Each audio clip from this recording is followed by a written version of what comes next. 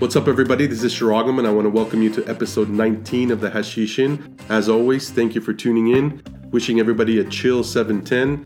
On today's episode, we'll be talking to Rosin Ryan. We'll be talking about rosin consistencies, terpenes, and of course, Ryan's breaking into the industry and now spending some years with Olio. It's a good one, so stay tuned for that.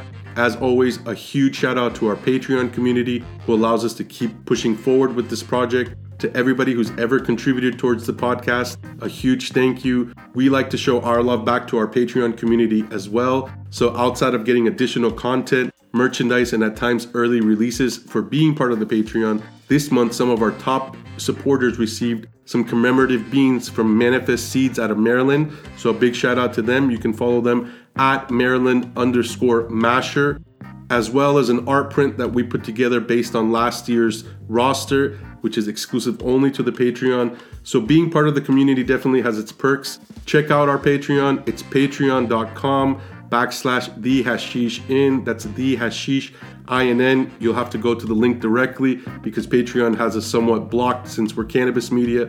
So you can find the link in our Instagram bio. Shout out to our now 3 awesome sponsors, Low Temp Plates, who you can follow on Instagram at lowtemp.plates.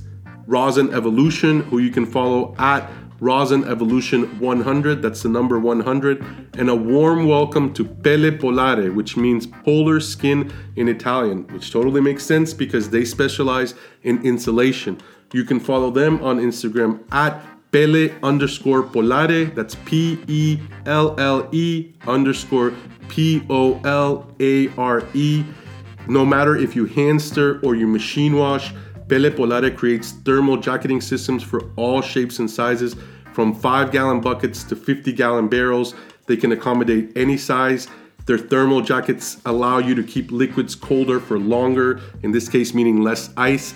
So make the smart yet economical choice and save yourself time, money, and effort by visiting their website at pellepolareco.com. Again, that's PELLEPOLARECO.com. Use the savings code THI, again standing for The Hashish In, to save 5% with them. The code is THI with no spaces in between. Speaking of savings, you definitely don't want to miss out on Low Temp Plates annual 710 sale, which is now live, which will save you up to 15% on all their V2 systems as well as their starter kit bundles. As you know, Low Temp Plate manufactures, engineers, and assembles all their gear here in the US, meaning that they not only produce high quality, durable equipment, but they do it all while supporting other American businesses. You can visit them on their website, lowtemp-plates.com. That's LOWTEMP-plates.com. They offer a lifetime warranty on all their gear, meaning that it'll be the first and last press that you'll need to buy. And once their 710 sale is over, you can always save 5% on all their gear using our savings code, the letters THI standing for The Hashish In, with no spaces in between. And if you are supporting Low Temp Plates and buying yourself an awesome rosin kit or rosin plate system, definitely use our code. A, because we want you to save money, and because by using the code, Low Temp Plates becomes aware that our listeners are supporting them, which in turn helps them support us, which helps us keep the podcast rolling. So if you're gonna support Low Temp Plates, please use our savings code, the letters THI, again standing for The Hashish In.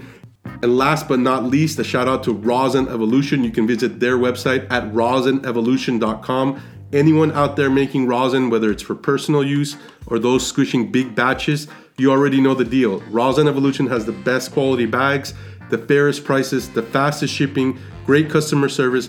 So I know that you're already probably using Rosin Evolution bags, but if you aren't, you definitely should check them out. Again, in order for them to show us love, you need to use our savings code, which has now changed from THI to THI 710. So THI 710 saves you 5% with Rosin Evolution, which definitely adds up over time. So if you're buying rosin bags or wash bags, definitely use our code. Again, the letters THI and the number 710 all together saves you 5% with Rosin Evolution. I thank you so much for listening to this, and I hope that you enjoy the episode.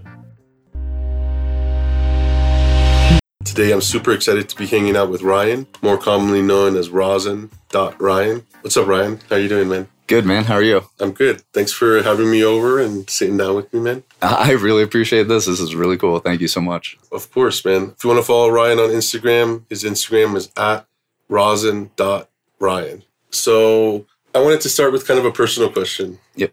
But it's about work. And that's, when you wake up every morning, are you excited to go to work? Yes, I can honestly say that for the first time in my life, I am truly excited to go to work. This is what I moved here to do. Every morning, going to see what's at the lab waiting for me is honestly truly exciting to me. So that's awesome. I don't think a lot of people can typically say that, So I saw recently you made a post where you let people ask you questions. And one of the questions was something along the lines of like, I'm thinking about getting into the industry.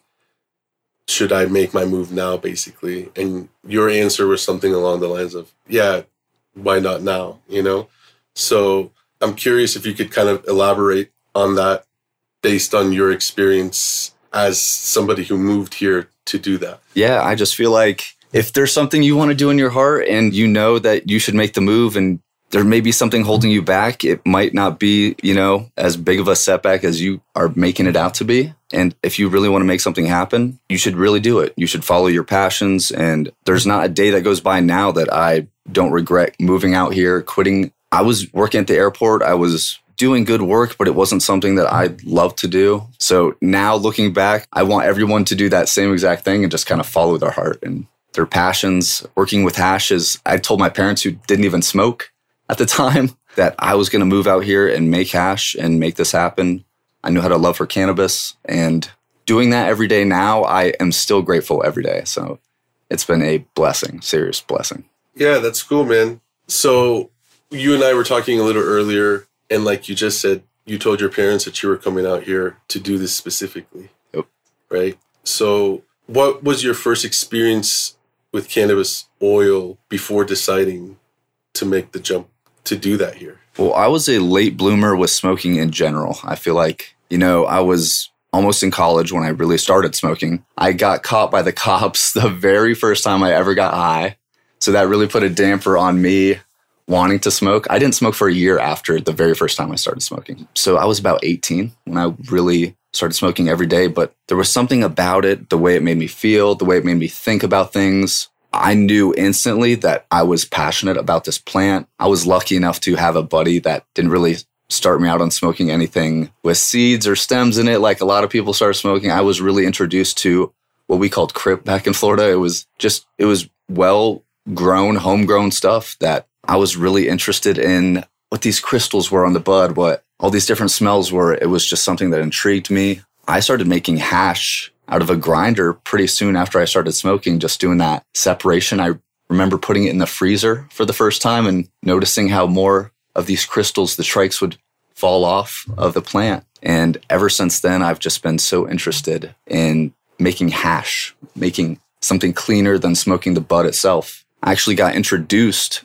to hash mostly through BHO. I was going to move here to make BHO. That's what I was interested in. That was where all the hype was at the time, making these crystals that I was seeing on Instagram or just making good live resin at the time. Actually, back in the day, this was when shatter was the only thing that... Okay. Yeah, so shatter mattered, you know what I mean? Everyone was just trying to make clean little slabs and stuff like that. So that's what we were focusing on back in the day. But I wanted to learn how to make live resin with fresh frozen, and I had no access to it in Florida. So I told my parents that I wanted to move here to Colorado, and they were pretty supportive. I was very lucky, and that's what I'm doing now. It's amazing how it's come full circle. Yeah, that's cool. So on this idea of the word hash, you use it in reference to essentially what some people would call keef. And then you also talked to me about taking an extra step and cleaning your keef as well. Exactly. That's kind of where everything started for me, is dry sift, the grinder dry sift,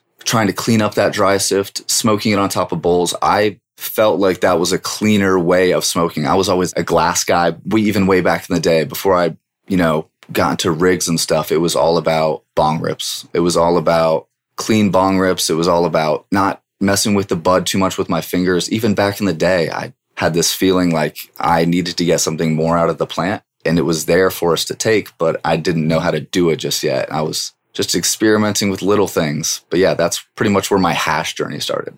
Yeah. Is that before I started, trying to open blast stuff, and everyone's making BHO and just trying to figure that whole game out too. And can you talk a little bit about that? Yeah, of course. I was really interested in hydrocarbon extractions way back in the day. This is, 8-9 years ago now, I'd say. Skillet rigs had just come out. There's all these advances in nail technology and stuff that hadn't even been heard of just yet. But open blasting in a tube was around, and just experimenting with blasting heady nugs. Pretty much I would get a head stash of nugs, and instead of smoking the flower, I would blast it, and that would last me the week. And then the next weekend I'd do the same thing. And I was just doing this for my own little personal use. This wasn't for selling. This wasn't for anything besides trying to replicate what I was seeing on the beginnings of Instagram back in the day. This was 2012, 11 even. I just wanted to replicate what I was seeing done in California on a really small scale. So yeah, and I'm curious, because it was real new and information was scarce, where were you getting your information from? That's where I think I've started this whole open book thing on Instagram, where people can ask me questions. I really don't feel like I'm trying to hide too much. I want to be transparent in the tech. But back in the day on Instagram, I remember there would be a few guys on YouTube really talking about just tech. Oh, God, I wish I could remember who that kid with the BHO was back in the day. But we'd watch all these videos and just try to replicate what these guys were doing on a tiny scale, just trying to make the cleanest stuff we could, because I didn't want to smoke anything with butane in it. I didn't want to smoke anything that wasn't, pure. But I was trying to get the most out of these little cured head stash nugs. I was just in love with seeing what came out of each strain that we were getting. We didn't even know if the strains we were getting were the actual strains. This is Florida bud. Yeah, so that's the other thing. Everyone just called it Crip or, some chronic. But yeah, that's where the journey started, is actual BHO is what I moved here for. And switching to solventless was like a whole different journey that once that started, I really felt like I was back at the beginning, just learning all over again. That was really neat. So when you finally made the move out here, you were also telling me earlier that it was quite difficult for you to find a position in any kind of capacity. Yes. I think it's really hard to just dive in. You're expecting to get a job. You have this vision of you making hash and doing all this stuff. But the truth is, I knew nothing at all. I was going about things all wrong. I was trying to talk to people at dispensaries and be like, where do I go to, get a job? They had no idea. I wasn't getting in touch with the labs. I didn't know anybody at all. So my best friend, my roommate now, actually hit me up one day, told me there was an opening for this huge lab out here in Colorado. I can't really mention the name now. We've since split and become Olio. But I got a job starting as a packager, and that was all that I needed to kind of get into the industry. I was so stoked just to do that, just to be able to work with some BHO and to be able to package that all day. I was so excited. Before that, I was working the night shift here in Colorado, going straight from working all through the night from 10 p.m. to 6 in the morning, doing trim jobs for 5 to 6 hours. I would only sleep 4 to 5 hours a day. I was just trying to learn as much about growing in the plant. And I just felt that getting in there and working with everybody that was clearly way more knowledgeable than me and getting my hands-on experience was the only thing I needed to do at that time. And that's all I was focused on. I didn't care that I wasn't getting sleep. I was just so stoked to be working around bud for the first time. I could never grow in Florida, so being able to do this was just mind-blowing to me, honestly. Yeah, it sounds like a cool experience, but not without its challenges. And, so from the packaging department, you eventually made your way up, kind of. Yeah. You could call it that. Yeah. So started packaging with Tukes. I'm going to mention Tukes a few times in this because he's the man. He's the guy making all of our ice hash. So we're a team pretty much. What he's washing in there all day, I'm pressing, and we're linked so close to the grow too. We all have to be a team. So I'm going to mention him a few times in this. But yeah, we started the very first day packaging together. We started on the same day. We went from packaging to kind of selling what we were packaging. We were doing sales. I was horrible at it. I'm awful at talking to people sometimes. We went from sales to kind of linking off, I was really interested in BHO at the time. He was way more knowledgeable with solventless than I was at that time. He was smoking bubble for years, it sounded like, where I was mainly focused on smoking live resin. He was familiar with washing. He was familiar with even more dry sift techniques than I was at the time. So when we started making hash for Olio, I really was trying to get into closed loop hydrocarbon extraction. He was, wanting to learn how to wash. Okay. And at the time, it was planned that he was going to do the washing and the rosin pressing. We did that for a little bit. He learned how to wash with a machine, and we learned basic rosin techniques with a hair straightener. And I know it sounds crazy, but that's all there was at the time. What year was this?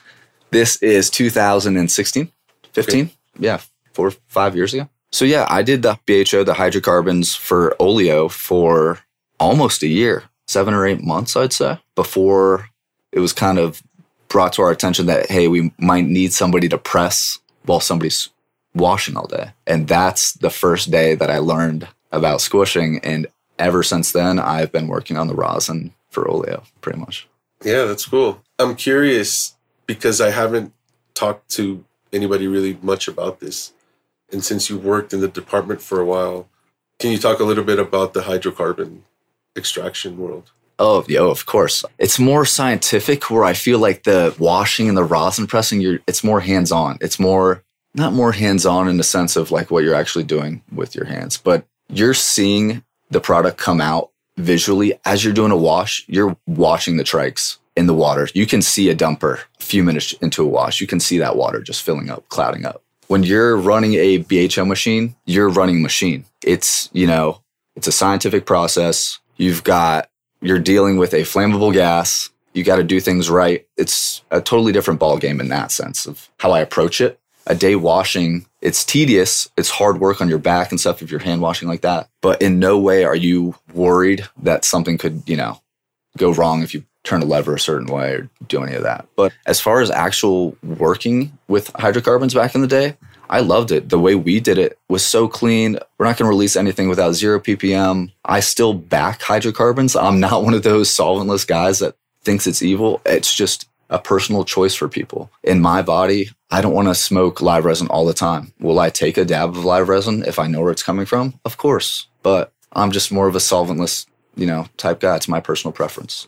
So, yeah. And in regards to like machinery, how much more complex is that? Oh, yeah. And not even cost-wise. Yeah, the complexity of the machines and everything like that's a whole nother level. But I think in the future, it's already, the solventless game's already stepping up in the machinery that we're using like that. But it's still nowhere near what you're spending on hydrocarbon equipment. Just to have a C1D1 room, just to have that room and everything installed, that's a whole different ballgame. I know a cold room setup is, its thing. But in my opinion, getting a floor drain installed and getting a cold room set up, you don't have to go through the hoops you have to go through to do a C1D1 room and deal with all that bullshit.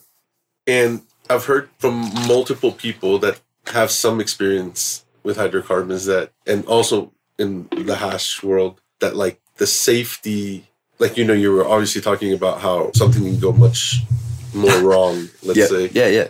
But like when they come in and check for safety, it's so much easier to get like approved for having a wash lab as opposed to like. Exactly. Yeah. Especially Colorado, the regulations are insane right here. So yeah, the permits involved, the building regulations and all that good stuff. It's on a different level. It's way harder to get a C1D1 room than it is a cold room for washing. Right. Yep. But Olio does both. Yep, we do.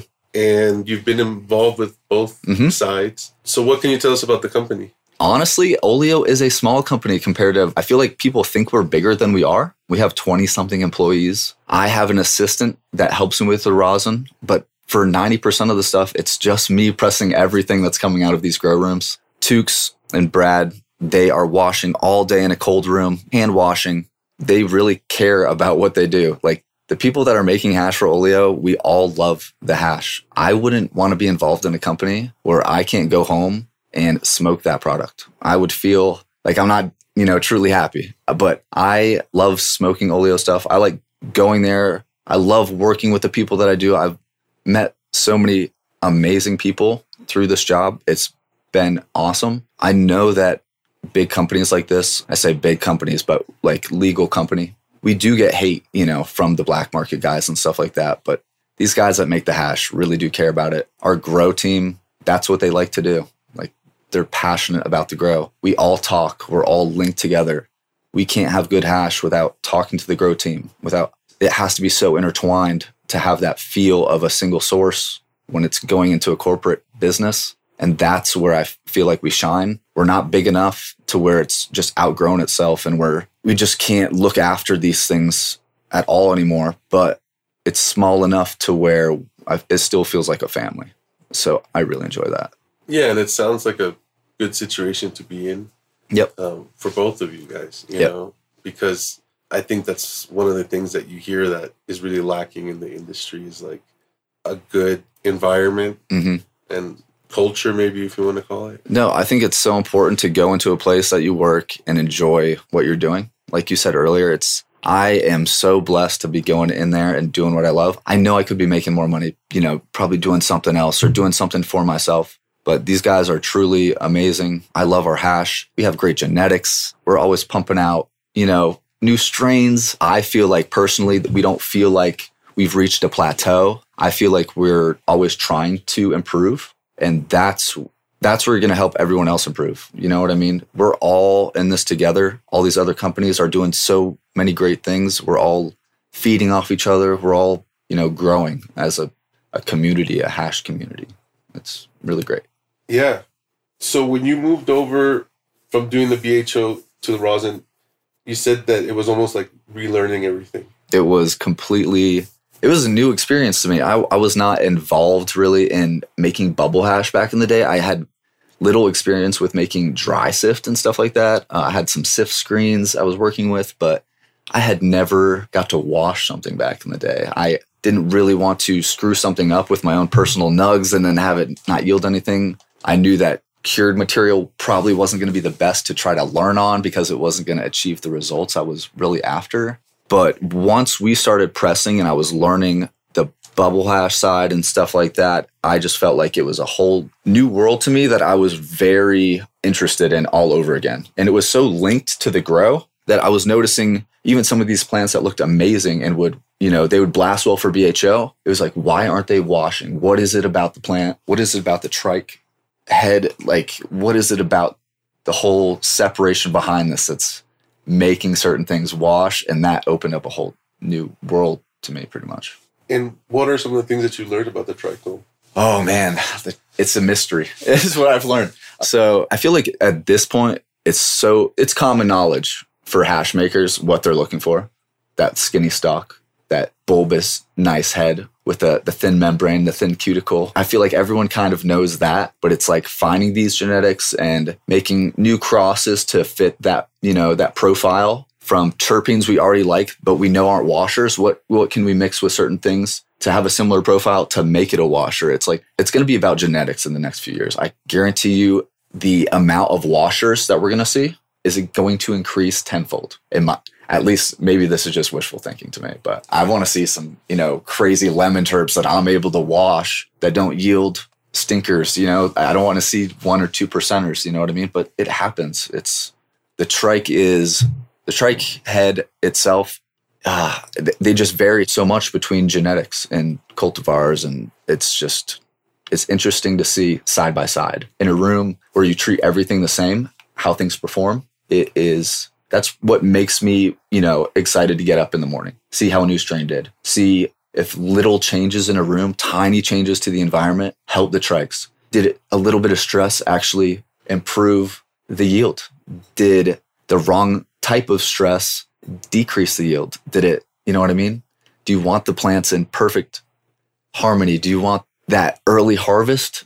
Or are you harvesting too early and you're not getting the most out of your plant? You're not getting the most terpene rich profile that you could be getting out of your plant, and you're not taking it to the perfect ripeness just because you're worried about the color of your hash. There's so many things that, I don't know, they just amaze me. I feel like a beginner still, even though I'm working with this plant every single day. I don't even feel like we've touched the surface. And you brought up a word that I'm always fond of talking about, which is ripeness. Yeah.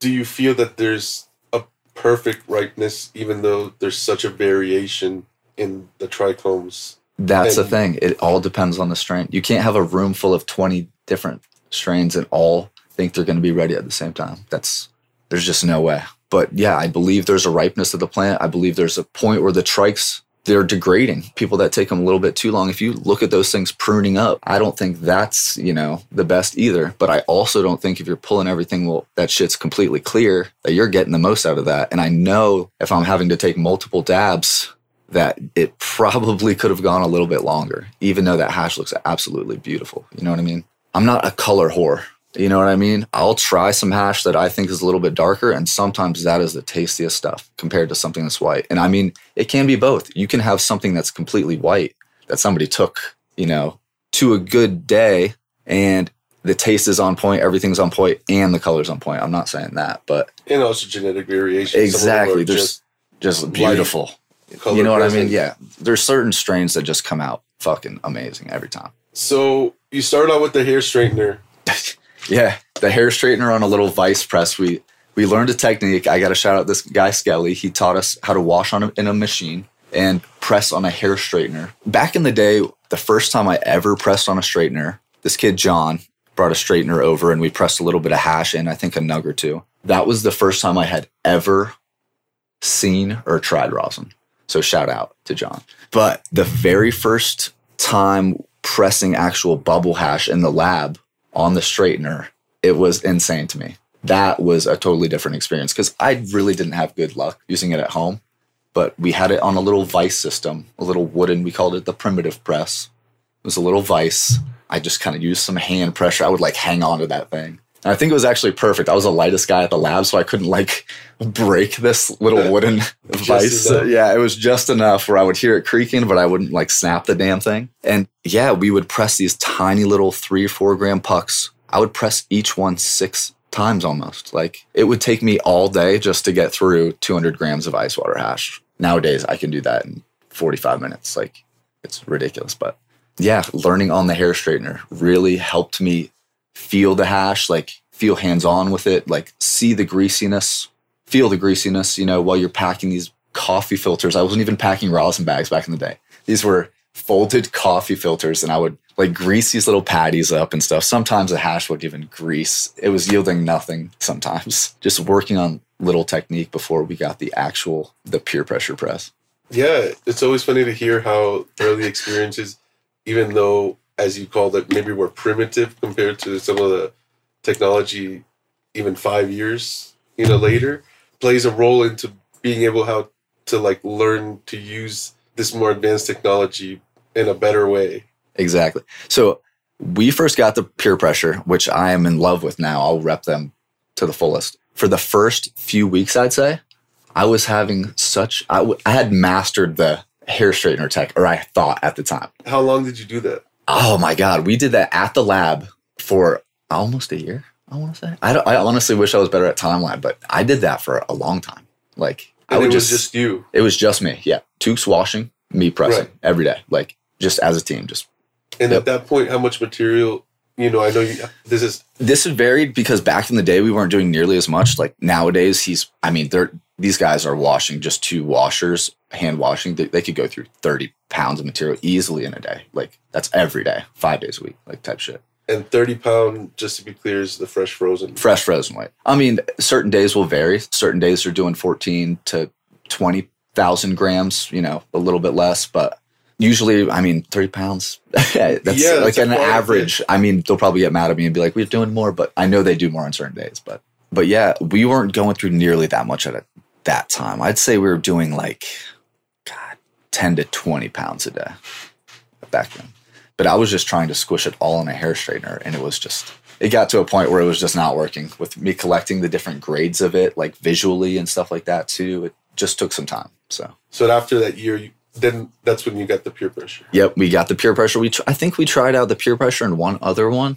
I honestly don't even remember what the press was called. But yeah, we got the pure pressure, and for the first few weeks, was not really feeling it. I felt connected to the hair straightener. Right, you're used to it. I was used to it, but once I got the little tech dialed down and I got a different bagging technique set up, the pure pressure, it just became the tool. Like I was like, there's no way I'm going back to pressing with a hair straightener and this taking all day to do this. So what was that change in the bagging technique? it was just going from coffee filters to actual rosin bags, figuring out the pressure, not ramping it up too high. I was getting blowouts the first few times, so I started double bagging the bags. Okay. I know I have a certain technique that some people don't like, using I use smaller bags to press at a time. So some of these guys will press tons at a time. And there's stuff still comes out great, but I like quality control. I feel like with a small bag, I can see exactly how it's coming out. The hash in the very center of the bag isn't taking as long to make its way through more hash to escape as rosin. That's just my thought. Yeah. And there's just a few other things that's just the way I like to do it. And there's guys that have totally different techniques out there that their stuff is still coming out beautiful as well. But yeah, having that machine and being able to press that much more at a time quickly was a game changer for sure. So you said there's a few more things outside of using the smaller bag that you like to do. Mm-hmm. What are those few things? I know there's just certain techniques that people like to do. I know directional flow is one of them. I don't really directional flow. I do a quick press. I don't like to let my stuff sit on a plate where it's coming in contact on the sides for even longer than a minute usually. I don't like anything to butter on the plates. I don't even like the rosin to come out where it looks foamy or opaque. Even if it looks like very blonde or very white in color, you'll notice a lot of people's hash comes out. They're not impurities by any means, but it's more foamy. It's got a lot more bubbles inside of it. And that to me is something carrying over from the grow. Personally, I think if you're having really clean, clear rosin, even if it's a little darker, you can tell that transparency. I think that's the cleanliness of the grow carrying over. Just other than directional flow, I know certain people that just don't like to cure certain ways that I do, even know that I cold cure and keep stuff as just fresh press. People don't understand that. They just see me posting all the jams and stuff, and they're like, why is this guy heat curing? There's just certain things like that, but I don't hate on anybody else's techniques, and everyone's got kind of their own way to press their hash. So yeah, and I mean, going back to the point that you were talking about earlier in the difference between doing the butane versus the hash, like when you said hands-on, this is kind of what I take, right? It's like everybody has their own little take on it. Exactly. And everybody has their own way of doing it. And I don't think there's a right and wrong. It also depends like what you're trying to achieve as well. Yep. So that's cool. I think it's always cool to hear how people are working. So let's talk about the grow a little. Mm-hmm. You mentioned earlier you guys all try to work as a team. And if you could talk more about kind of that relationship and how you guys inform each other's work. Yeah, I honestly think I don't want to put myself as third tier, but the way I look at the whole setup is I really am. I can only work with what Tukes and Brad have washed. Their techniques really do matter, but what they're washing really comes from the grow. So I look at it as like steps. If the grow's not on point, the wash can't be on point. What I'm pressing can't be on point. So that is the single most important thing to any real hash operation is the grow. It's like so obvious. And I say that over and over again, the starting material, when people ask me questions about why their stuff's coming out a certain way, it's all in the starting material. It's so basic and everyone says it, but there is no way to get good hash from mediocre bud. And if we're not dialed in on the grow and everyone's not talking about what's going on, it just puts us at a loss because we're not washing anything with issues. I'm not going to squish something that has bugs in it and that shit be in the rosin because that's coming back to me. I've set myself up. I have this page. I just wouldn't do that. I wouldn't do that with my own shit. I don't like to do that. So if any issues go on in the grow, it has to be transparent. If there's anything that needs looking at, we all need to come together and we need to talk about these things. We need to make sure every plant is getting the love it deserves. It's so hard on a commercial scale to get the love on every single plant like these home growers get. That homegrown shit, I mean, it presses beautifully and you can tell that every single plant got just a little bit more attention than these giant warehouses that have thousands and thousands of plants. But it's hard to do at that scale. It's so hard to do. There's a fine line, I feel like, where you get too big for your own britches and you get to the point where you're just kind of, trying to make sure everything's healthy instead of making sure everything is perfect for hash making and making sure no one's touching the nugs. No one's going in there and adding extra chemicals. It's a less is more type thing sometimes. You can use simple newts and you don't need a lot of these extra bud hardeners and all this stuff. And it's actually better for the trike sometimes. It's more about condition. It's about environment and your soil or your cocoa being healthy. It's about your veg being so on point. You got to have the healthiest plants in veg for them to be healthy in flower. It's the single most important thing. And I couldn't stress that enough, honestly. I wish I knew more personally about growing. I feel like I'm a beginner when it comes to growing. But when I moved here, my main focus was learning about plants, growing them, growing different strains, seeing how certain things washed and didn't wash, even though I did the same exact regimen to the one right next to it. And just seeing how genetics played a huge factor. Yeah. And you got to be in there. And the more you know and care about the plants, the more it's going to reflect on your hash making, in my opinion. You could squish somebody else's garden all day and have never had experience. In my opinion, it kind of shows. And I don't know. It's just carrying everything over is very difficult. And when something yields that 7% and it comes out golden and it's perfectly clear and stuff like that, there's no better feeling than knowing that you grew that. And I think that's what it's all about, really. I always like taking an extra moment to thank our Patreon community again for allowing us to produce episode 19 with Roz and Ryan, and give a special shout out to some of our biggest contributors, including Lost Roots Hash in Oklahoma, Kevin from Lifted Indiana, James, the casual cultivator, Mario in Illinois, Hash Makers Union 73 in Ohio, American Hash Makers based out of Washington, Totem Solventless in California, the homie Nate, the homie Daniel in Connecticut, Kyle, the Full Melt Fiend, Alexander in Oklahoma, and Alexander in Michigan, the homie Big C, our friend Jen Doe 420, Monchu Gardens based out of Denver, and the homies from Mission Melts out of Massachusetts. We thank you all, and now back to the episode. And you mentioned earlier off air about weekly meetings that you guys have. Yep.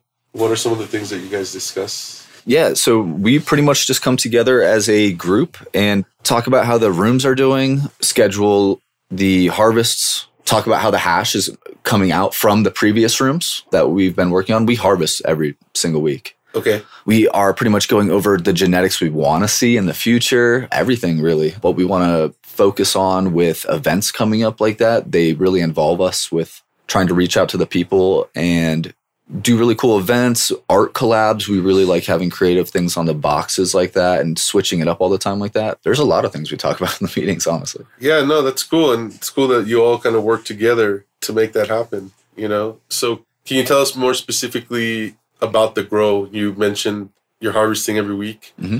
How big is the grow? Are there multiple rooms? Yep. So we just recently acquired the room right next to us again. So our grow is literally right next door to the lab. And we also acquired the warehouse right next to our old grow. So we've pretty much almost doubled in size, actually a little bit over doubled in size. We went from about 500 plants to a little over 1,000 plants. Okay. We have, I want to say, I'm going to get this wrong and the growers are going to hate me, but I want to say we have 9 or 10 rooms total, I believe, 5 in each. We're just doing cocoa right now, double-endeds and 315s as well.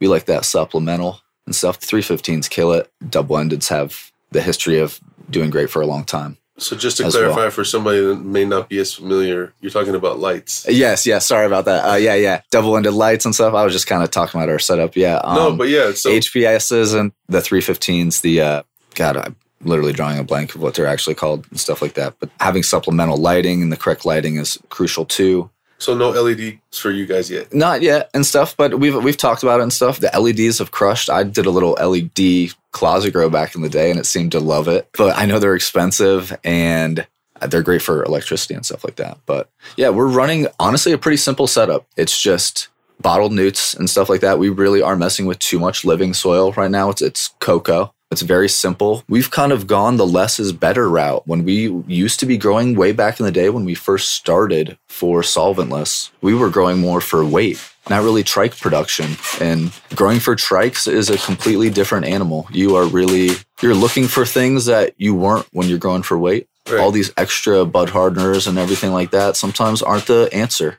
And yeah, it's honestly a pretty simple setup. Did I say how many rooms we had? We got about 10 rooms now. We went from 5 to 10 rooms. You talked about the spaces. I don't think about the rooms. So yeah, there's 10 rooms now. We used to harvest every 2 weeks, so now we're harvesting every single week. Okay. And the harvest is another thing that's super crucial. Having teams that know how to deal with your plants and aren't destroying everything you've worked for is probably the most important thing. I've noticed a lot of these companies that are running bigger commercial grows, they don't give a shit how they're cutting these things down, and it really shows. When they go to make extracts out of it, when you go to wash that stuff, it's a disaster. You can be destroying almost everything you worked for by grabbing all these things, chopping them up, running them through trimmers, doing all that stuff. So we have our own harvest team. They don't grab anything by the bud. It's all grabbed by the stem, chopped off into golf ball sized pieces. Pretty simple stuff, honestly, right into the freezer. Yeah. And I've heard you talk about wanting to process material within a certain time frame once it is in the freezer. Mm-hmm. Can you tell me why that is? Yeah, it's just aging, degradation of the plant. It's not really going to, degrade too fast in the freezer. You got a lot more time than if you were just to leave it out or something like that, obviously. Right. But our opinion is that the quicker you get to it, the better. It's just the fresher, the better. We let it freeze for 24 hours after we harvest, but I mean, they are washing it very quickly right after that. I'm pressing it as soon as it's done with testing, which lasts about 2 days. Sending it in for testing and all that stuff is a whole nother nightmare. But yeah, we run everything within the week. He's on top of it. These guys that wash crank this shit out. I don't think people realize how much work they're putting in a 5-day work week. I see these people posting about like crushing it for these events and stuff like that. They don't realize these guys do this every week, way more. I mean, washing 35, 40 pounds a day is no joke. Yeah, that's a lot of material, man. And for a long time, you said it was just 2 of you. One of you doing the rosin and then one of you doing the washing. And exactly. Another washer. Yep. So yeah, Tukes has got an assistant. He's the man. Brad is the man. He'll do washes even if Tukes, he'll do them by himself if Tukes isn't available or whatever. I've finally, after 4 years, have gotten a rosin assistant. So if I'm sick, Adam will fill in for me. He's great. It's been awesome to have somebody that can help me prep up all these bags, especially with us expanding like we have. And me still being the only one that presses the majority of it, I really had to figure out, all right, like the timing for everything like this I'm going to have to either cram or figure out if somebody's can help me. And that's pretty much what it's come down to is I definitely need a hand. So it's been great. Yeah. Like you said, they've expanded the grows. Yep. So I'm assuming you're going to have to expand, your department. Exactly. So I was trying to figure out, if I needed somebody full time or if we could have somebody help me at least. And it's actually been with just us two. We're still able to handle everything with doubling production. To only have 2 people pressing and 2 people washing, I honestly think that's pretty impressive. And since you're so kind of tight knit with your grower, do you know anything about like their background or? Yeah, our head grower, RJ, another little, I'm going to name drop a few times here because he might listen. I don't know. But yeah, he's got his own background for years. I think he's been growing for like 20 years or something like that. Like I said, we've learned as a group all coming together what's going to work for hash. He is amazing at producing large yields and stuff like that. I'm sure that's what he was used to for years and years, growing terpene strains with large yields. Something you would want to smoke in a joint, something you would want to take a nice bong rip of. Right. But I think this past few years of growing for trikes and stuff like that, we've all been, wondering what these little things are that's going to improve the hash. But yeah, it's a small group as well. I think there's 5 or 6 growers in both the warehouses total. These are all passionate guys that they work hard. Growing is not an easy task. Everyone knows that there's a lot of physical labor that goes into putting together these rooms. Yeah, they're great guys and they make my job easy, literally. Like if this wasn't coming out good, I have bad weeks. Like nothing is perfect. When the rooms are struggling a little bit more than others, we can clearly see in the hash. And that's why we have these meetings and talk about how things are coming out. Talk about why these things happened. Talk about what we can do in the future to do more experiments. Can we have a little section of the grow where it's only living soil and compare that to the cocoa? Can we do all these things? And that's what I'm excited about for the future. And at what point do they, feel that the trichomes are ready, since we talked about the maturity earlier? So There is a fine line between being able to pick things when you think certain strains are ready and this whole commercial grow. It's a struggle, honestly. When you have, we have almost 40 strains we're working with at any given time. That's a lot. That is a lot for anybody to take care of at a time. But putting together strains that are very similar in their aging, certain strains go for, a certain amount of weeks. Having ones that are similar definitely help. If you have some stuff that's only going, day 60 and they're all in the same room, that's obviously going to be great. You got stuff, hazes and everything that could go freaking 12 weeks. And you got them in there with things that are perfect at day 60. That's usually where you run into the issues. Right. In a commercial setting, it's hard not to run into those issues. We like to pull around day 60. It's just for our perpetual system. When we're harvesting like that, we know as growers, we know as hash makers that certain strains could easily go longer. That's where the internal dilemma is. And that's why we want to, in the future, have certain rooms where we can put, the 12 weekers in there all together and try not to throw stuff off too much. But that comes with time. We know that. But right now, we're just working with what we got. And I don't feel like we're pulling too early. Stuff still comes out with amber trikes. Stuff is still coming out nice golden color instead of being that pure white where it may be beautiful. You can tell it was pulled a little early. It's such a fine line. Yeah. No, yeah, it's interesting. It's always interesting to me to hear people talk about when they harvest, specifically for hash. Yep. And earlier you were talking about even in the pressing, you could see the translation of what you feel like is good growing, clean practices, and see that in regards to like the bubbles you were talking about. Mm-hmm. What do you feel that that's about? Like, what are you having to do right in the grow for it to translate into the resin like that? It really comes down to so many things. I think environment plays a massive factor. How much the plants are stressed out, the types of newts you're using, whether those are clean, whether you flushed them properly is a giant factor. A flush is so important. Your soil, if your soil's, healthy. God, it's crazy to say just one thing, but it's like so many little factors. That's what makes this game so crazy and makes it, interesting. I feel like I'm always learning something. I always want to feel like we can improve. And I feel like that's the future of hash is everyone learning from everybody and hash as a whole and the plants as a whole being better. I think growing practices are going to only get better. People are going to realize that all these extras may not be, needed. It might just be more important to have a clean space, a great clean environment, healthy plants, nice living soil, and good genetics. Obviously, that's the biggest factor. Great genetics. And you've touched upon genetics a few times, so let's talk about them a little. You've brought up some of the things you guys have been running. Can you kind of give us more of like an extensive list of some of the strains? You said up to 40, and some of the things that you've seen and maybe learned over the last few years seeing some of these newer genetics. Of course, yeah. Shout out to the breeders now. I feel like hash strains are becoming more of a priority. Even on the seed packs, you'll see these guys posting like, this does, so well for hash. This does, certain people are making notes of this now. And it's really become more about hash than I think flower yield in the recent years. There's some guys, I could list names all day. We use a lot of like Oni stuff, Hairy Palms, Canorado, Exotics. Like I could keep going on. There's way more that are killing it than that. But well, give us another few because those are some of the big ones that, a lot of the other people mentioned, but maybe some companies that you don't feel get mentioned a lot. Well, let's see. Another one, Swamp Boys. Okay. Maybe. God, I wish I was better at knowing some of these other breeders just off the top of my head right now. I feel like there's so many that could be mentioned, but genetics as a whole, I think are going to be the main focus the next few years, creating strains that previously we haven't been able to really wash, finding the right mixtures, making them washers. I think there's certain things you just cross. There's certain strains, if you cross them with GMO, it instantly just skyrockets in yield. It's insane. There's certain strains that just love to be washed. It's all about the trike. It's all about the trike head, the shape.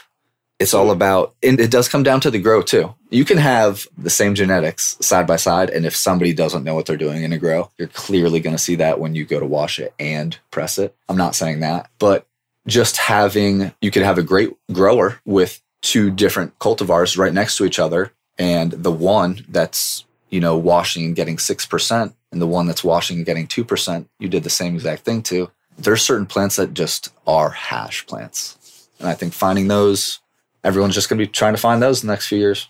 Yeah.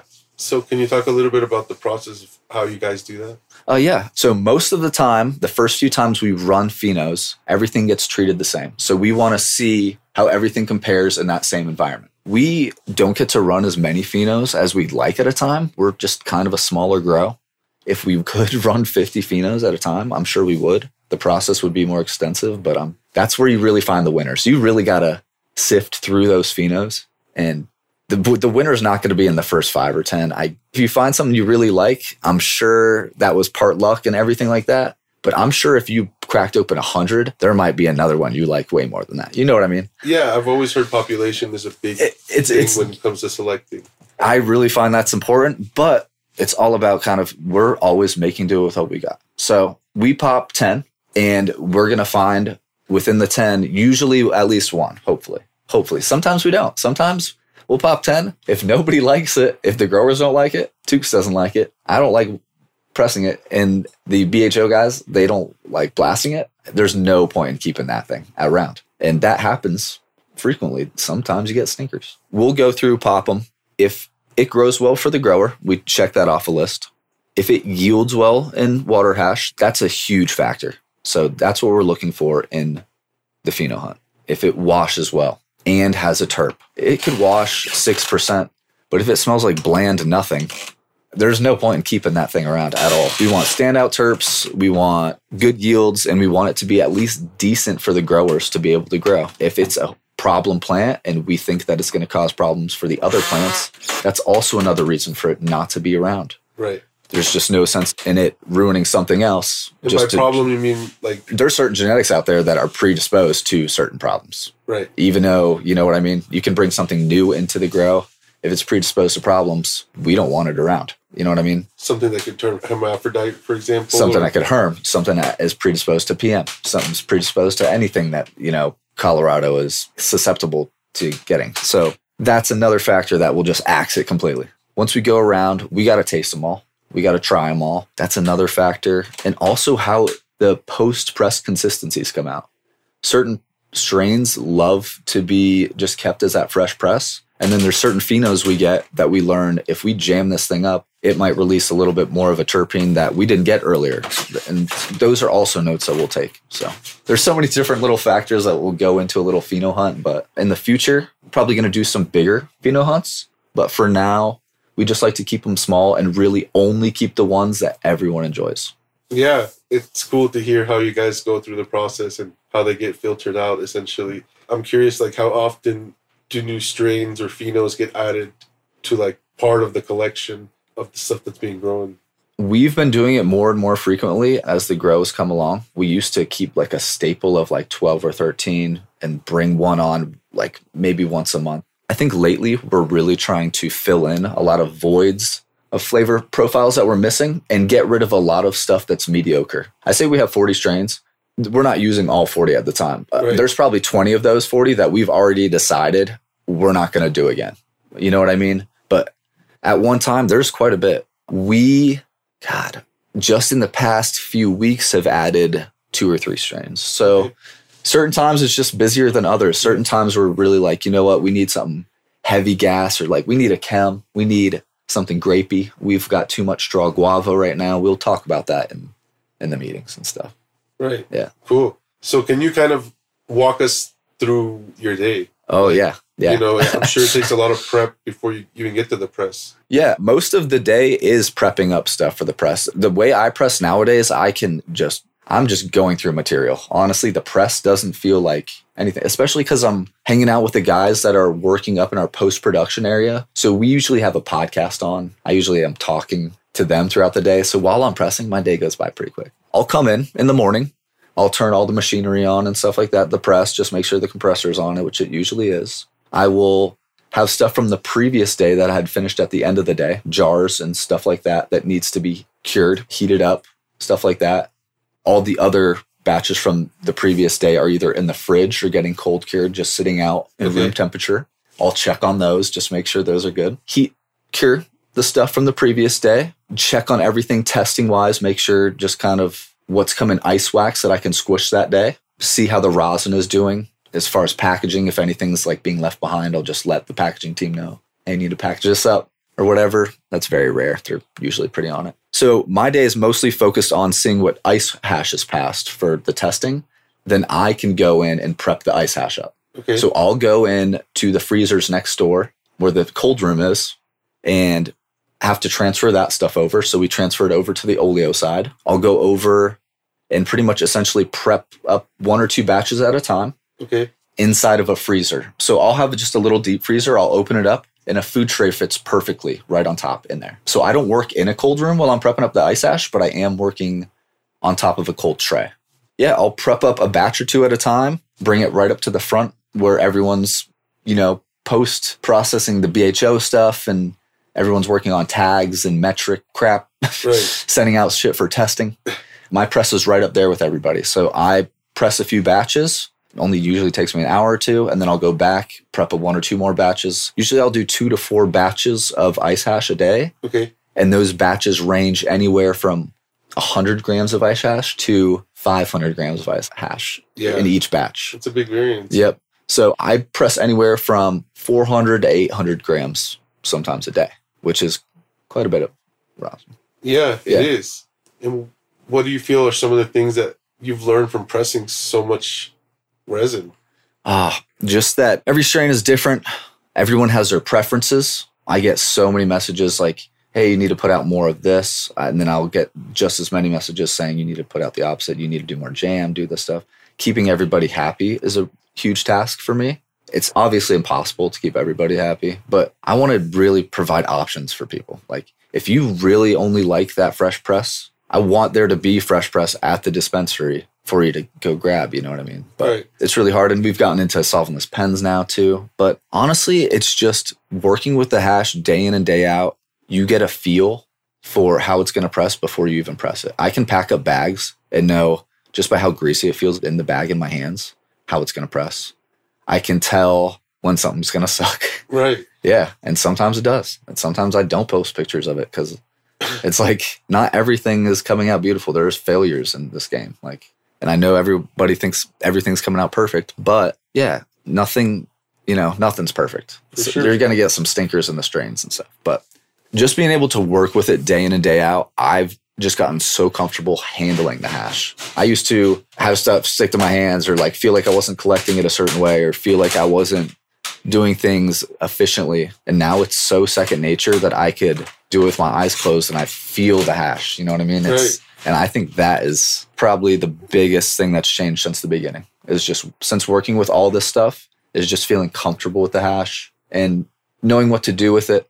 Knowing what strains don't like to be heat cured, knowing what strains I should keep as, should make jam, everything like that. There's so much that goes into it. Yeah. So obviously consistencies is something that I want to talk to you about because you guys do toy with a good amount of them. Mm-hmm. And like you said, provide people different options. So, going back to when you were doing the hair straightener, right? What was your goal then outside of just producing rosin? So back in the hair straightener days, we were only making coins. I was honestly following the examples of hash makers I was looking up to, mainly Allgreens, this company Allgreens here. I really looked up to them in their hash making. I wanted to make something similar. So I just thought those coins looked so beautiful that we, kind of just took that example as well. I would visually separate the grades of hash just based on smell and appearance and really just kind of looking at them on the parchment, even though there was 6 of them lined up. Yeah. I would press little bags 6 times, for 20 seconds each. It was ridiculous. I'd have to turn that hair straightener on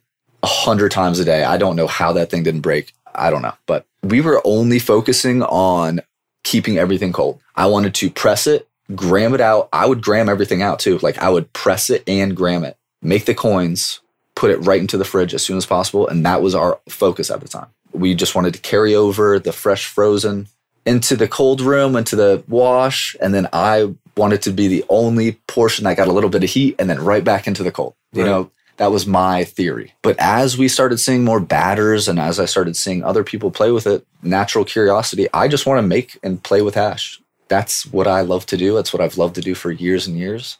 So once I saw people messing with that, that was my natural reaction was, I need to try this. I want to do this with our hash and see what happens. So that's where messing with consistency came from. Just seeing what was possible with rosin, seeing if I could make that rosin sauce, honestly. I was just so entranced with trying to make a diamond or trying to separate THC at that time that was the next thing that I really wanted to do. And then from there came the jar tech. From there, it's mostly been focusing on cold cure batters and then pens and then trying to do all of it so that everybody could stay happy. That was probably the hardest part. Right. Yep. And, you know, so you have like your own self-curiosity, but you're also working for someone. Mm-hmm. So how open were they to you messing with things that obviously is of value to the company? So I am super lucky to be part of a company that was very open with me trying to improve the That's my overall goal. I'm messing with things because I want to experiment, but I want to smoke good hash. I don't want to make something that I wouldn't smoke. So I think they knew that I was trying to improve the hash, trying new things, getting the name out there, even having new techniques that you're experimenting with and having people talk about them. That's exposure for the company. I'm sure they didn't hate that. And they were so supportive of R&D and making certain days out of the week specifically for trying new things that I felt no pressure of messing up a small batch. Sometimes I would. I would only mess with small batches at first because I was scared of messing up somebody else's, production. Right. That was a worry of mine. I don't want to be that guy. So them reassuring me, telling me that there's no pressure. If you can make something awesome, go for it. And day by day, I would just come to them and be like, look at what I made today. Like, look, I'm genuinely excited most days at the lab. Like I'm sure the guys back there got tired of me being like, check this out. This is so crazy. But yeah, they were supportive from day one. They never gave me issues with trying new things. And once I was able to achieve new consistencies and stuff, they were nothing but, praising. And that makes you feel good when you work for a larger company where you feel like you might be, disposable or something like that. It's a good job security, I guess. No, that's cool though. I mean, it's a good relationship. Like I said before, it sounds like that you guys have, so one couldn't be without the other almost to a certain degree. And, having that kind of spirit of wanting to push things or improve things is something that I don't think like everybody has. So can you talk about some of these processes that you are working on now? Some of these consistencies that you're putting out and how you're achieving them? Oh, yeah. I feel like at this point, it's kind of common knowledge, but yeah, you can heat cure rosin, you can cold cure rosin. Honestly, you are messing with the terpene profiles a bit, but you're not destroying them like we once thought. There was this big taboo when everyone first started with the jar tech that we were completely destroying the terpenes. Anything messing with the rosin, even with your hands, was destroying the terpenes, all this stuff. And I think that once that this wasn't really found out to be true, that this was more of a change in consistency and a altering of the terpenes and not a destroying of them, that it became a little bit more acceptable. And so we started, let's do portion of each batch, see how it sells. And people really enjoyed it. I personally enjoy it. I sometimes don't remember to put my rosin back in the fridge when I'm done. It'll butter up. Within a few days, that butter does not smell or taste the same as that fresh pressed shatter that when I put in the jar. I am mad at myself. Like, if I can leave a gram of jam out for a few days and I don't have to worry about it, that's awesome. I can still smoke a terpy-ass gram. It didn't lose anything. In my opinion, that's a plus for me. I understand some people don't want their stuff heated. The classic coins, keep it in the fridge. Don't even let that stuff butter. Like, if you're good about the fridge, get the classic rosin. You can keep that stuff in the fridge. It'll stay shatter for a while till it turns into that nice goop before it turns into a butter that's like one of my favorites. That in-between. That in-between where it's just starting to get soft and it's just like, you can really mix it up in your jar. And from there, the cold cures. It's really all such personal preference. That's where I work on things mostly, is I like to try new things. It's just a natural evolution of hash to want to up your game and see if you can accomplish some of the things that you're seeing other people doing with your hash and really just play with it. It's just a natural curiosity. It's fun too. Sometimes it's just fun to try new things with hash and see what happens. But this whole jam process, when it first started and it was so taboo, what really interested me, honestly, I think it was with a lot of other people as well, was just trying to replicate a live resin consistency and actually grow those diamonds in a way where you're not making them naturally, mechanically separating them on a press. It just feels more natural to see something grow in a jar. It's just cool. Yeah, I was just into it. I love dabbing everything. And sometimes I feel like I'm less picky than the people that I'm making the hash for. Like, if you have a few grams in front of me, I'll dab anything. I don't care if it's a little bit dry. I don't care if it's a jam and it's been heated. And I love a cold cure too.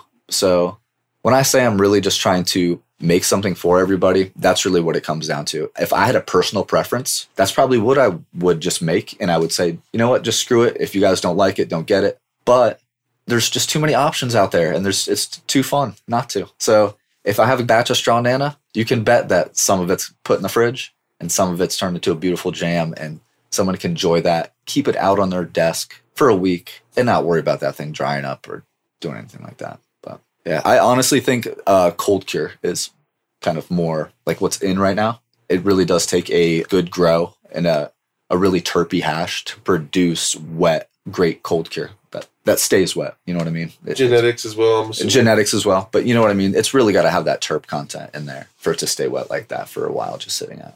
And I know earlier you said, maybe I misheard you, but you leave the cold cure actually at room temp? Yep, just room temp. So what I call cold cure too, and I know what a lot of other people call cold cure as well, is never like actually sitting in like a freezer or anything like that. Our classic rosin is actually more of a cold cure if you want something to sit in the fridge for its entire life. But the cold cure essentially is just done in a room temp environment. The terpenes will pool on top as it they'll naturally separate. You stir them into itself. It becomes more of a batter than a butter. And you can stir it up a few more days after, and it'll really keep its wetness. You can just leave it out too. That's what I enjoy about it. Yeah, so essentially in that process, it almost seems like as you move it around, the terpenes, I don't know if it's that they're releasing or they're like coming to the surface, but how would you explain that process since you do it so much? Yeah, it's all about having that lid on the top of the jar. If you just had that thing opened, you would never get that terp pooling, really. But since you're creating a little pressurized environment inside that jar, they'll separate, but they actually won't dissipate. Yeah, when you stir it back into itself, it becomes like the whole thing moist again. But as you know, if you leave a gram out and it becomes drier, essentially, you're losing the terpenes. They're evaporating out of the jar. So to keep that inside the jar, to whip it back around inside there, to keep it cold, you don't need any extra heat. I think it's beneficial. You know, I really enjoy cold cure batters. Yeah, and shelf life, I think, is pretty good on it, right? Yep, yeah, it's great. It seems to be great. I never personally keep a jar for too long, but I've actually seen jars sit for a while and they'll re-pool up. And yeah, you'll see a nice little layer on top of there again in like a week or two. So it's pretty neat. Yeah. And, you know, on the jams, I've seen you post many times that it's not really like a time-based scientific thing. It's more of like a eye-based, visual, artistic thing. It really is. So my oven is right next to my press. So as I'm pressing throughout the day, I can simply give a glance over and see how the jars are doing. I only turn the timer on just so I can hear something go off and reset it. It's never actually that I'm following the time. I can have 60-gram batches, an identical ball jar, and set a timer, and one could be done 40 minutes before the other. You know what I mean? It's crazy how some of them can take 30 minutes, some of them can take an hour and a half.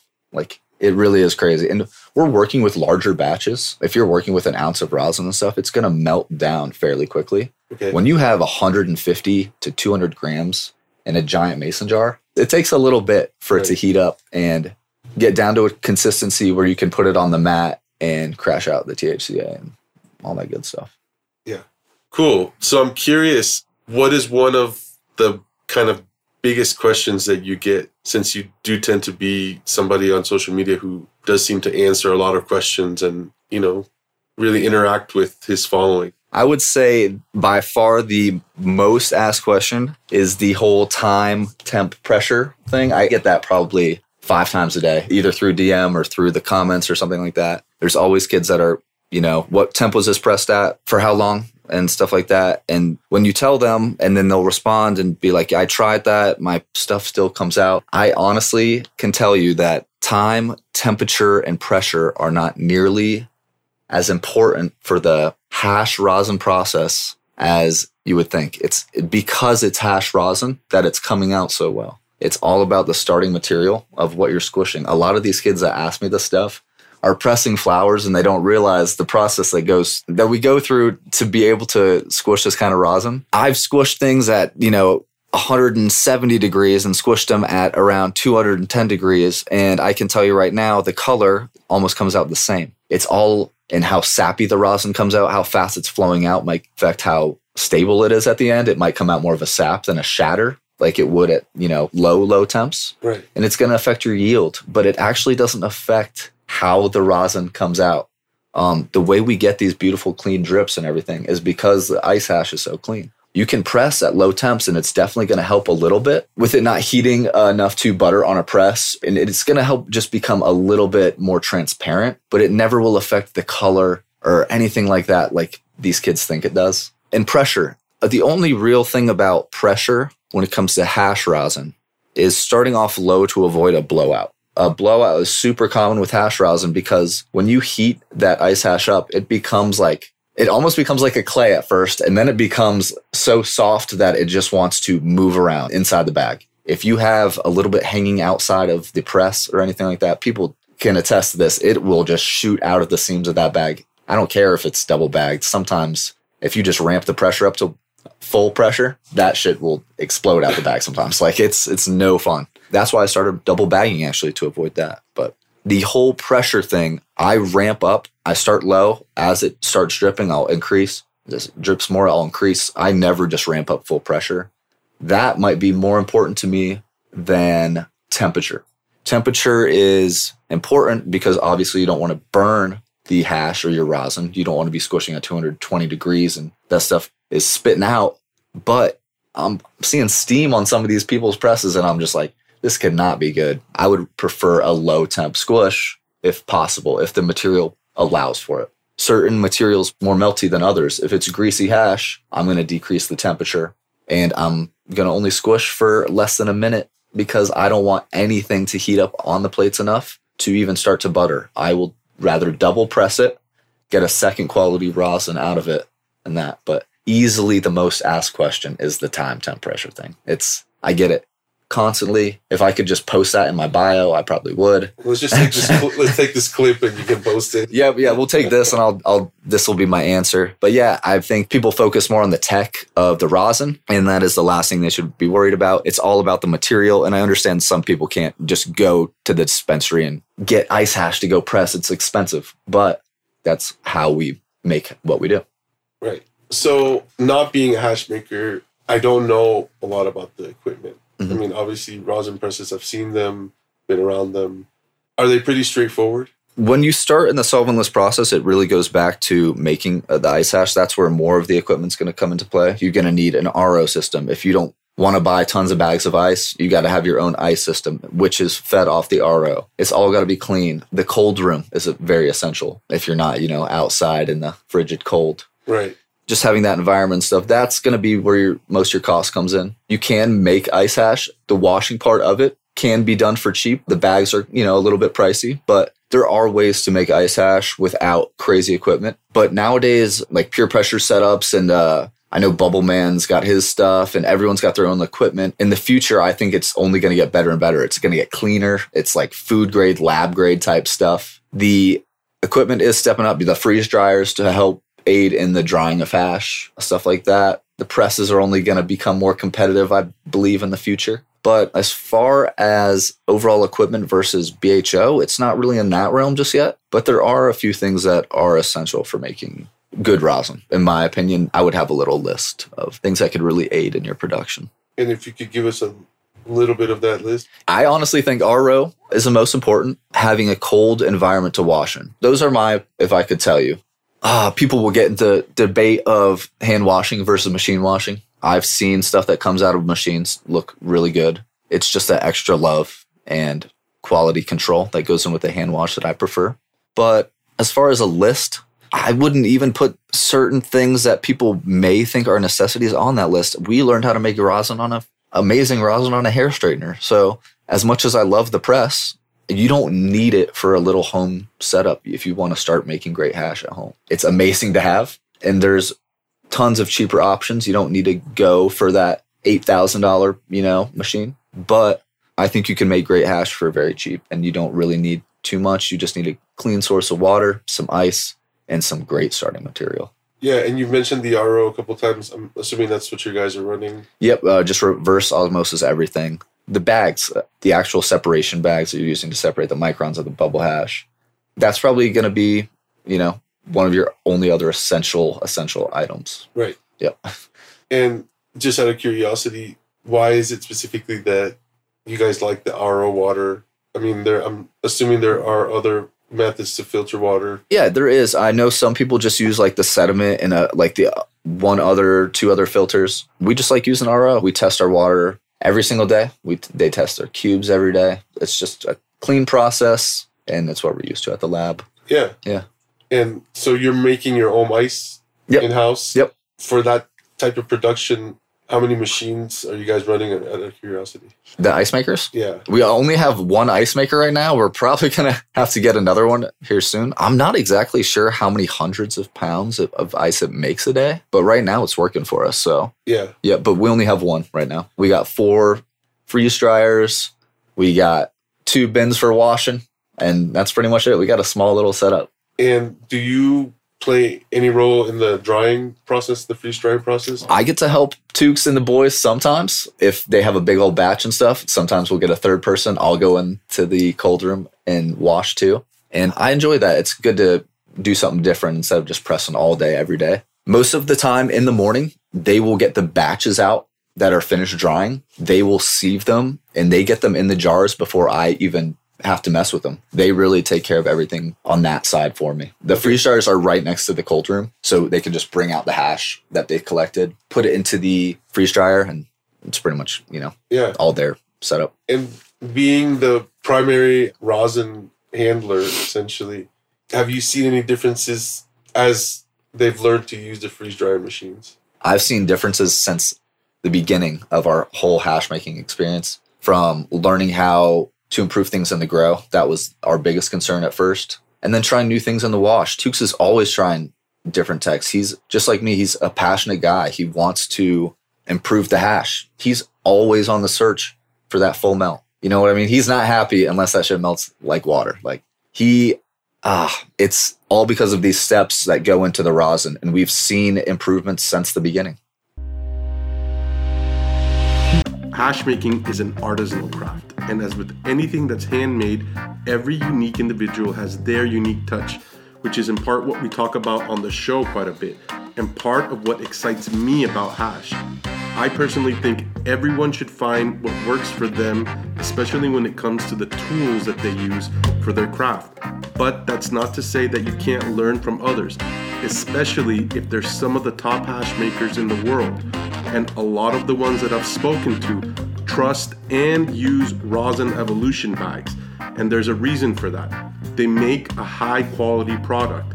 Everyone talks about hating blowouts. One of the most frustrating parts of making rosin are blowouts, because blowouts mean wasted material, wasted time, wasted effort, and an overall loss for everyone. So being able to know that you can rely on a tool like your rosin bags from Rosin Evolution is priceless in my opinion. They are a proven company, they have proven products, and as I've mentioned before, they make great rosin bags obviously, but they also make very reasonably priced wash bags that are micron accurate and full mesh, allowing more water to pass through, putting less strain on your back. So visit them at rosinevolution.com or on their Instagram, rosinevolution100, that's the number 100, because when you support them, you're supporting us. But you do need to use the discount code in order for them to show us love. And our discount code has changed from THI to THI710. So THI710 saves you 5% on all of Rosin Evolution's gear, which is important because we want you to save money. It helps the podcast and it supports a small US business like Rosin Evolution. So again, our savings code has changed to THI, standing for the Hashish in 710, all together, no spaces in between. That saves you 5%. Again, check out the best bags in the game, rosinevolution.com or rosinevolution100 on Instagram. You know, I find it interesting. You brought it up earlier about working at the airport. Like I said to other people, I kind of dig around Instagram usually before talking to people to kind of get an idea about them, since there's no real information outside of that, you know. But you seem to be working kind of in like the aviation world. And I'd like you to talk a little bit about that, but also correlate that to, you know, did any of that almost mechanical type work translate well into this industry? I think more so being detail oriented and the cleanliness aspect of it. When I moved from Florida from repainting and refinishing planes to get into the hash industry. It took me a while, but you know, having to paint a plane is a detailed process. You can't have anything dirty. We have to have a clean room. You have to have all these similarities to hash making. And I think having that detail oriented mindset and not cutting corners, that was the biggest help. There's all these little things that you want to just get done quick, but you know, in the end result won't look as good. That's what it's pretty much all about. It's the same exact thing. It's putting in the work to make sure the end result is perfect and that the customer, the hash consumer, is happy with everything.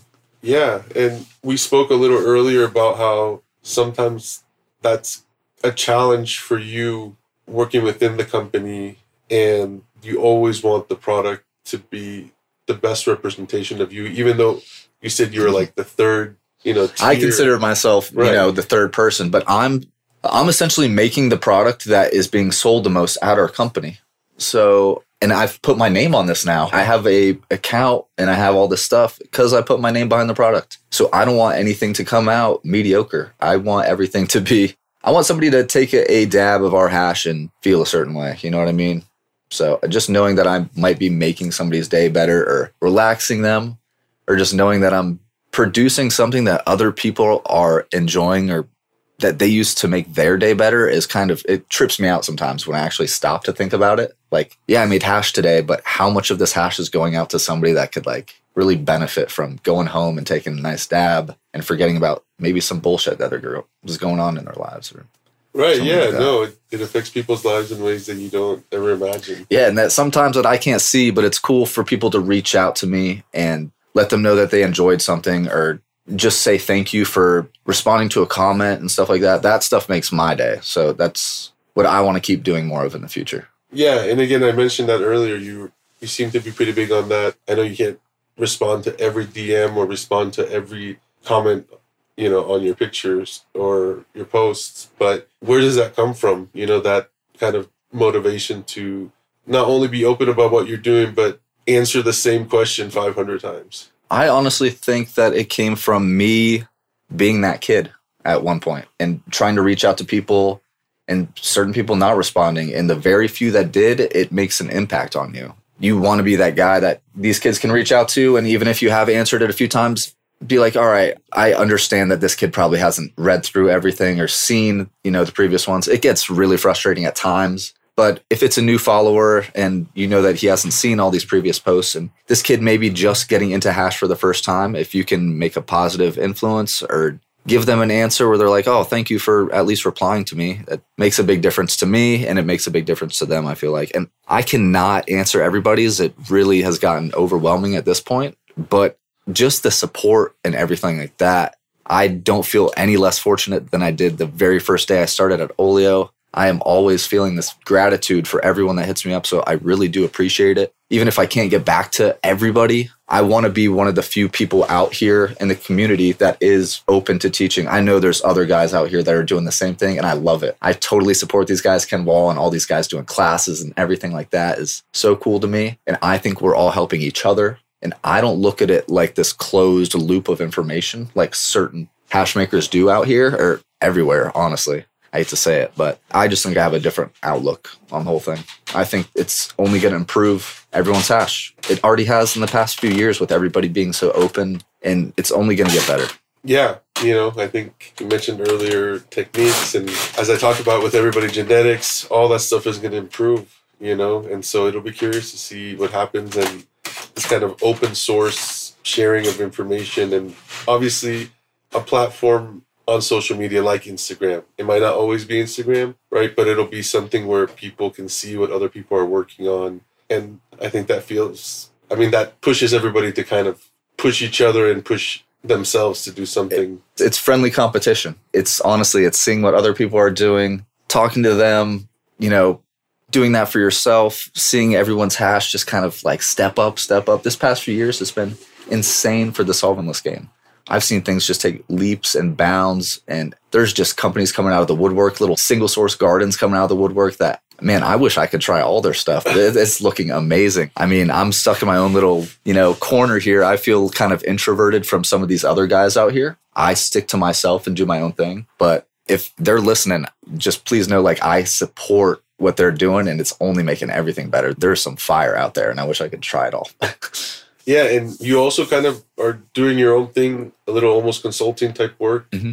Can you talk a little bit about that? Yeah, I just feel like that's the future of me branching out and doing my own thing while still supporting Olio. I think they are very supportive, and they know that if I'm out there teaching people and providing a positive outlook on this whole hash community and giving them the props too, that it's not going to hurt them. I just want to teach. I like teaching people how to make hash. I think that there's companies out there that they have the money, but they don't have the time for trial and error, and having somebody that, has the experience, it really benefits them. And I don't mind going out to do it. I would, I like teaching people about hash just for free on DMs anyway. So I might as well make something out of it and really set something up for the future, just in case something happens. Or if, Olio might be going to multiple states, and to be able to go out there and teach, our own company, that would be a dream of mine too. So it's like, yeah, no, it's cool. I mean, it's always good to keep your options open, but at the same time, you're doing something that you like, and I mean, it's something that nobody can really take away from you. Yep.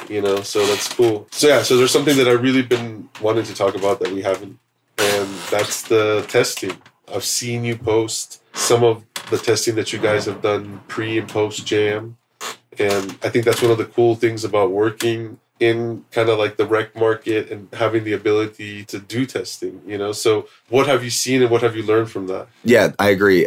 Being able to send out multiple tests for batches and stuff like that, even to multiple labs, and just to see the variants and everything like that has been so cool. The terpene stuff is really something I was interested in just because I was worried about destroying terpenes. I was heating this stuff up, and the very first batch we finished, I wanted to send a terpene test out to essentially see how badly they were degraded. I was really expecting us to drop from like a 15% total terpene rosin to like 5% or something like that. Okay. So when we got those results back, I feel like sometimes I'm learning with people. I don't post things because I'm, this is what I've done and so. I'm posting things sometimes to ask other people, like, here's what happened. Can somebody explain this to me? Right.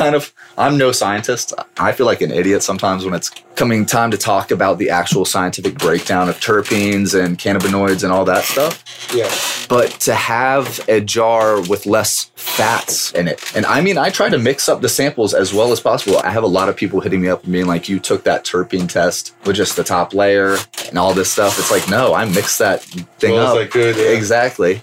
And yeah, just seeing the results was really interesting. So I posted that jam result, and I got so many DMs, so many comments, and so many different answers and explanations why. Less fats in the jar, so that just the ratios were higher. We were transforming the terps, more monoterpenes, all this stuff. But I mean, what it comes down to is a consistency that I could leave on the desk for a while. It looked beautiful. The terpene results showed that they weren't destroyed. Right. So in all, that seemed like success to me. So after that, the next thing to do is do more tests. I sent in the next batch. Again, an increase in terpenes. They had changed slightly. Some of them had disappeared, but it's almost like others had increased. And I know terpenes don't come out of thin air. I totally realize that. I understand that in a gram of rosin, there can only be a certain percentage of terpenes. It's not going to just increase because you heated something up. What I really wanted was just an explanation. I thought it was a cool source of discussion.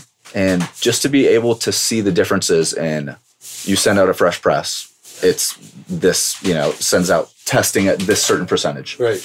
You send out the butter that it became 2 days later from drying out with no lid on, just as an experiment. Half of that. You test some batter. It tests out around the same as the fresh press.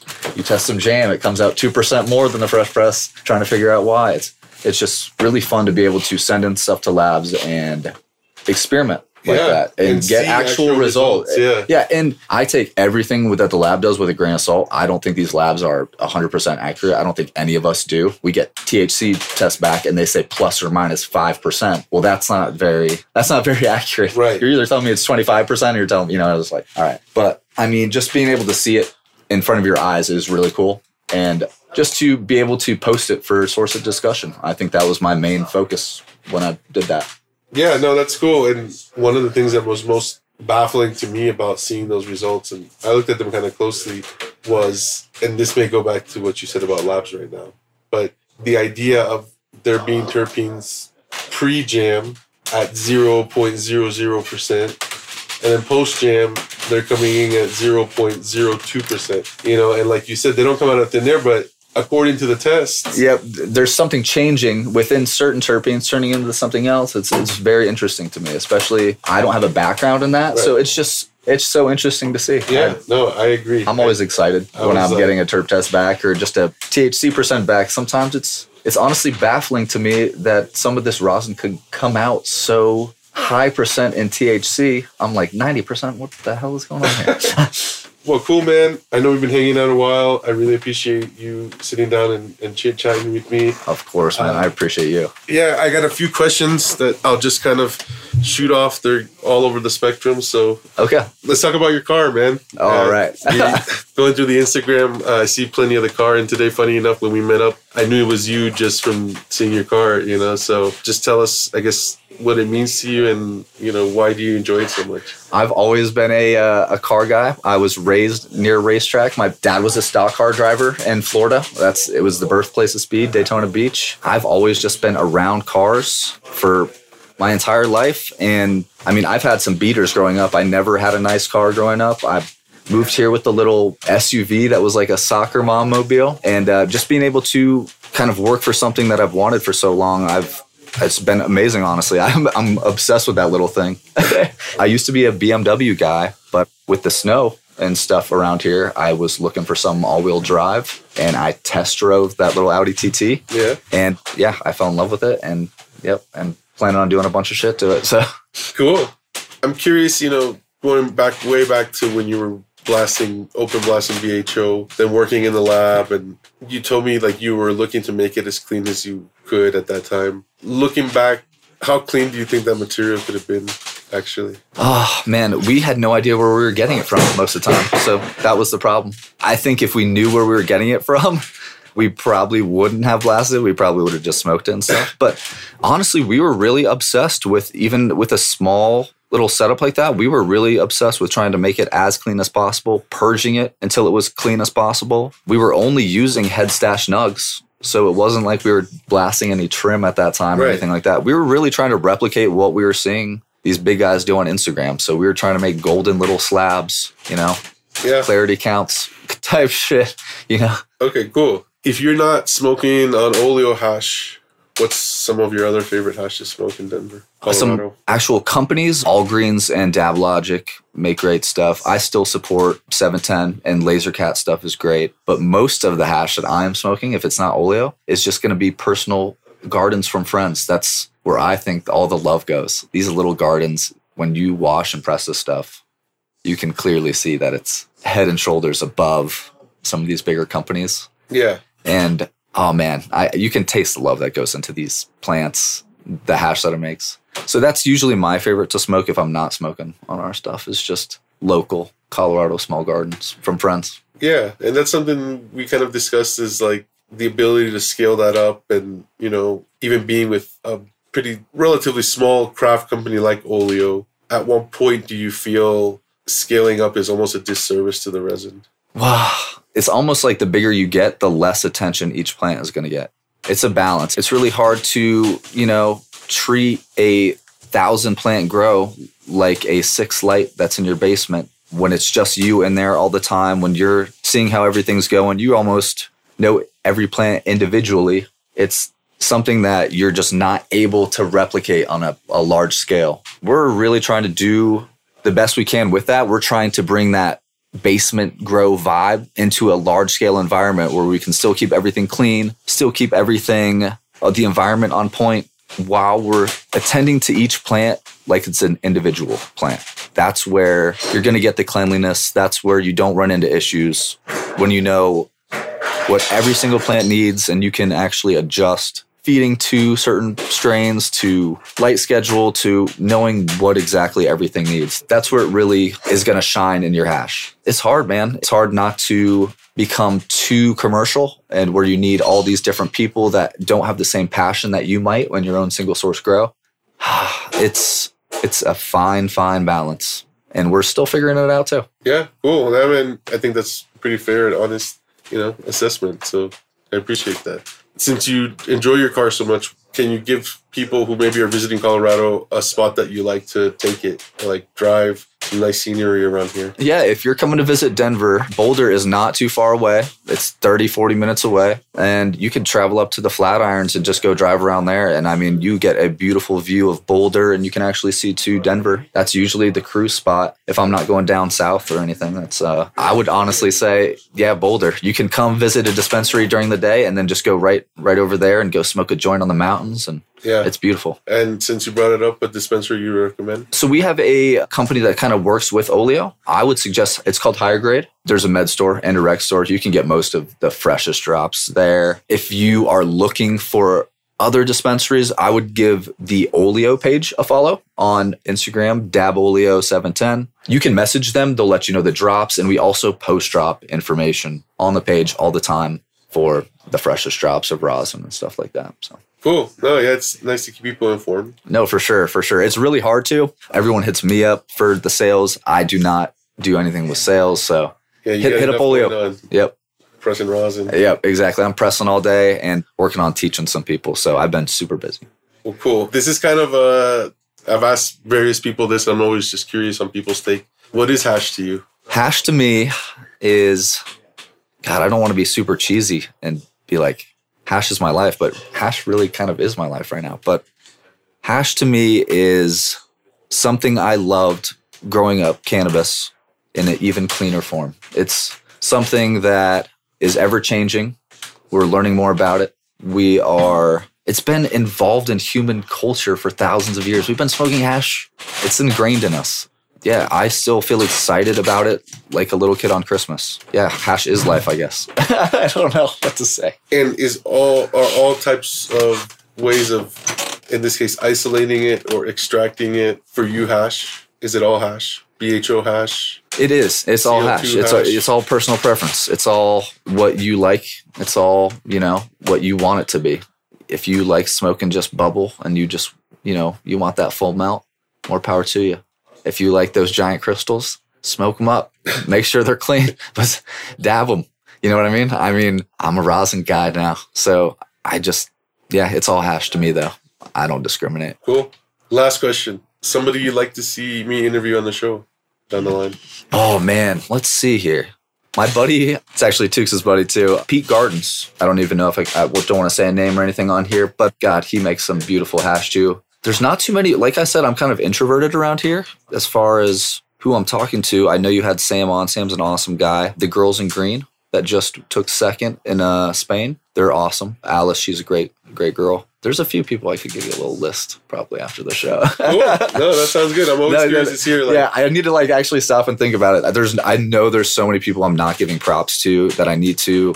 I just want to say thank you to all the OGs that have really paved the way. I used to watch Bubble Man's videos on YouTube. And yeah, just thank you to everybody that's, pushing me forward. And I love what everyone's doing. Cool, man. Well, again, super appreciative of your time. Oh, thank you so much. Is there anything else you wanted to say? No, yeah. I just really wanted to say thank you for everyone that supports me, supports Olio. Give Olio's page a follow and give Olio Grow a follow. They are the ones behind all the magic, so they deserve a lot more recognition than they get. And yeah, just the guys that are behind the scenes making my job easy. Again, this was Ryan, a.k.a. Rosin Ryan. You can follow him on Instagram at rosin.ryan. Thanks for listening, and we'll catch you guys later. Thank you, guys. Bye. Thank you for listening to the Hashish Inn. If you'd like the podcast, we'd love for you to subscribe, rate, and give us a review. Until next time.